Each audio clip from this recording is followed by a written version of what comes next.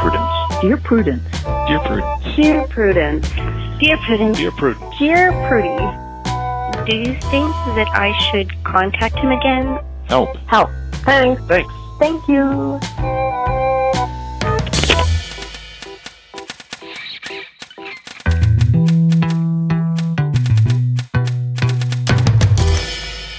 Hello, and welcome to another mini episode of Dear Prudence. I am your host, Danny M. Lavery, and this show is for you, our Plus subscribers. Our guest this week is Jason Carini, an attorney who works in recruiting for the legal industry in the Bay Area. And now, our first letter. I think it is my turn to read this one. And the subject line is really perhaps not the most accurate description. Yeah. I think this letter writer is maybe being a little too scrupulous. They could stand to have fewer scruples. I think that's probably true in general.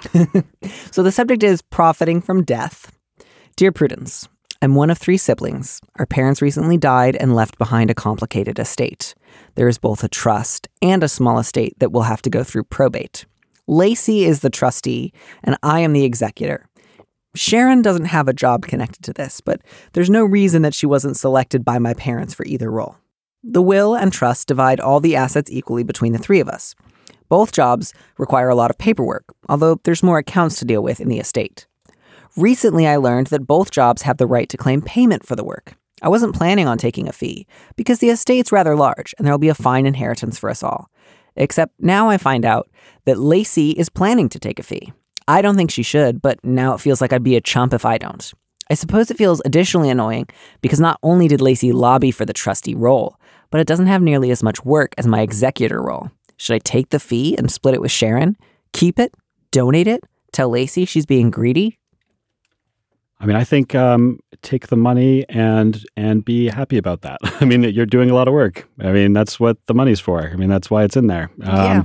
I think Lacey is not necessarily being greedy because she's also doing work, and taking the money for that makes sense. That struck me as odd. Like, it's not profiting from death. You're both doing a lot of like bureaucratic administrative work. It costs money to do work. It makes I don't think Lacey's being greedy for saying, if I'm allowed to take a stipend for doing this work, I'd like it. It might be different if this was a small inheritance and most of the inheritance was going to go towards the fees, if they took the fees, that might be different. Sure. But it sounds like, it's the opposite situation and there's plenty of money to go around for everybody.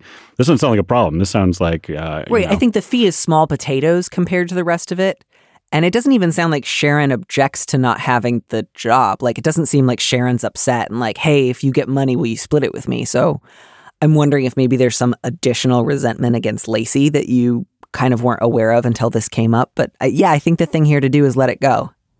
And there might even be, I don't know, if there is some kind of issue with Sharon that we don't know about, maybe communication might be part of the answer. Talk to Sharon, see how Sharon feels about it. Yeah. Maybe Sharon's cool. But as you know, it's true. There's 2 jobs and 3 kids. So somebody wasn't going to get the job. It had to be somebody. My one question is, at first the letter writer calls it a small estate, and then they say the estate is rather large. And I kind of, it's sort of like how when people want to talk about like getting a lot of money, they're like, well, we're not rich, we're comfortable. Or like we're well off. And so like this kind of trying to... It's not that much money. We'll be taken care of. There's a fine inheritance. It is a large estate. Like, I'm just curious. I do think that it might be, this might be the lawyer and me reading too much into it, but they talk about a trust and a small estate, and then later talk about, it might be there's a lot of money in the trust, is I guess what I'm wondering. And then the estate is not as large compared to this trust or something like that. I see what you mean. Yes, that's absolutely a possibility. But yeah, I don't think you have a real problem. I don't think you have a problem in the sense that like you're doing a lot of work because you lost your parents. That's very sad. Right. That part does sound very sad. So. But Lacey's not taking any money away from you. You are also allowed to take money. It's not something you're getting away with. Like, you've done the work that entitles you to the money. Yeah. If it would make you happy to donate it, it's always great to donate your money. Yeah. If you want to buy Sharon a present just because you like Sharon, do it. Yeah. Or, I don't know. There maybe even... Then Lacey would get mad.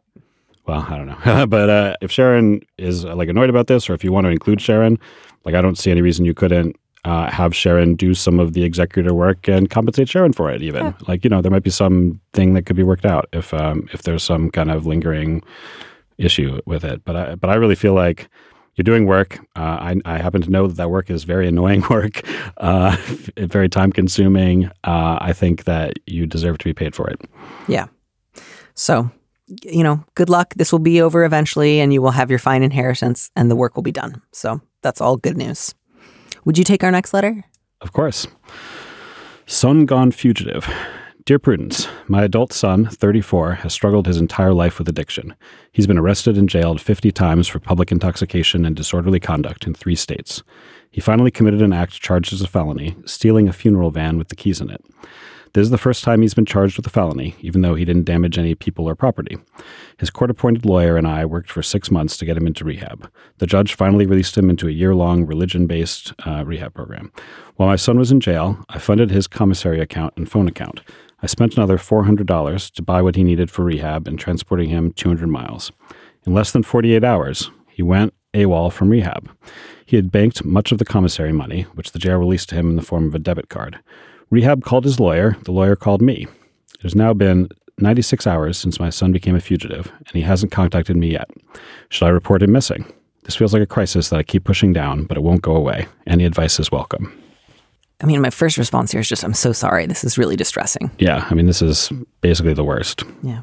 I think that normally if you're in rehab for some way that involves courts, the rehab will also have reported that to the courts. And so I think that probably people already know that he's missing. Right. I think there was that fear of like, maybe the lawyer called me and no one else, but I'm sure, because rehab called the lawyer called me. Right. I'm sure that both rehab and the lawyer have called other people. I would imagine so. I don't think that it could hurt. Like if you wanted to also report your son missing, I don't think that would hurt anything. I can't think of any reason that would be a problem for anybody. I mean, if you told them the circumstances, I could imagine the police saying like this, we won't file a report, but I also don't know what standards the police have for filing missing persons reports. Right. I think that it's almost certainly the case that the police will not be taking this very seriously, but it depends a lot on where you are and then the specific circumstances. And right. Or they might be taking it seriously in the sense of the rehab called, we're trying to arrest him. Right. But I think it's right. I certainly think it's more likely that they're going to be thinking about it that way. Yeah. I guess I would say if your son does contact you, I think that you should tell your son to turn himself in. Yeah. And I think you should tell his lawyer and possibly I don't know if you're in contact with any of the like kind of court people about this, but I think you should let your son know that you have to let people know that he has contacted you because I think what you definitely don't want to do is get into a situation where you're kind of inadvertently aiding him in being a fugitive from well, I mean, of course, I'm assuming all along here that that he still is on some kind of sentence, and that's kind of part of all this. That there's some stuff lingering in the background. I assume he's like on probation or parole or something, and that's how he's in. And so there's some legal issues that he's kind of causing himself here too. Yeah, and again, I just also want to stress, I'm just really sorry. On a number of levels, this is really hard. It's really hard to be involved with someone whose life is as chaotic as an active addict can be. It's also really hard that there are ways, like while diversion programs may do some good, to have one that's religiously motivated and to have the court say like this private religious take on rehab is an important, like that sucks. That shouldn't happen. I'm so sorry. I can imagine a number of ways in which being forced to endure religious propaganda is not helpful for an addict. And I also understand that there are a number of ways in which being arrested 50 times for public intoxication is not a helpful approach to somebody's addiction either. And I say that without saying like it would be impossible for your son to hurt somebody in the throes of his active addiction, or he shouldn't ever be held responsible for his actions. I just, there's a lot of ways in which the system is not set up to actually help treat addiction so much as eternally punish and then try to, funnel off into a religious organization. So I'm just also aware that there's a lot of additional pain here beyond just your son's addiction. I hope in addition to all this, if you can get yourself to, and I'm aware that this is a like spiritually motivated program that often has very religious people in it, so take this with a grain of salt, but if there are Al-Anon groups near you, or secular versions of Al-Anon groups near you, please consider going to one. It might help you to know that you are not the only parent of an adult child in crisis, and that there are other people who have had to figure out ways to develop lives that can involve peacefulness, happiness, contentedness, usefulness, that don't rely on, I'll only feel these things if my child gets sober. Right. And in fact, I what you're saying earlier, I mean, I think our system's almost designed to make it harder. I think if you wanted to create addicts, you might come up with a system closer to ours. I mean, our system is very, very, very bad at trying to help people who have these kind of issues. And no, it's just really, really complicated and difficult, and I have no good answers. Yeah. Being a parent myself, it's terrifying to me to think of think of having one of my children out there and not knowing where they are and expecting that they're in trouble. I mean, that's basically up there with the scariest things I can think of. Yeah. So I have an incredible amount of sympathy. Yeah. And so I think the part that feels like a crisis is the fact that, like, right now what you have that's untreated is like a devastating and painful relationship with a person in active addiction. So, like, you can't go find him, right? You can't hunt him down yourself. You don't have those resources. You can't make his legal problems go away. So there's nothing in terms of going out and trying to find and fix your son that you can handle right now, or that you can be responsible for. But what you can do is get help, whether that be through support groups, whether that be through a therapist, whether that just be through calling your friends and saying, I need to talk about this. Yeah. As counterintuitive as that might sound, because right now it might feel like the only way I'm going to get through this is if we find my son and he's okay. But that can't be the solution to your problem, because then that would mean you could only experience like peace if your son did something. Right. And you need that for yourself no matter what he does. So I think as weird as it might feel, right now you need to prioritize looking after yourself. Absolutely. If he contacts you, you'll be able to pass that information along. But right now, you need to tend to yourself. That's our mini episode of Dear Prudence for this week. Our producer is Phil Serkis. Our theme music was composed by Robin Hilton. As always, if you want me to answer your question, call me and leave a message at 401-371-DEAR. That's 3327, and you might hear your answer on an episode of the show.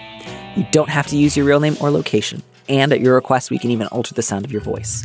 Keep it short, 30 seconds, a minute tops. Thanks for listening.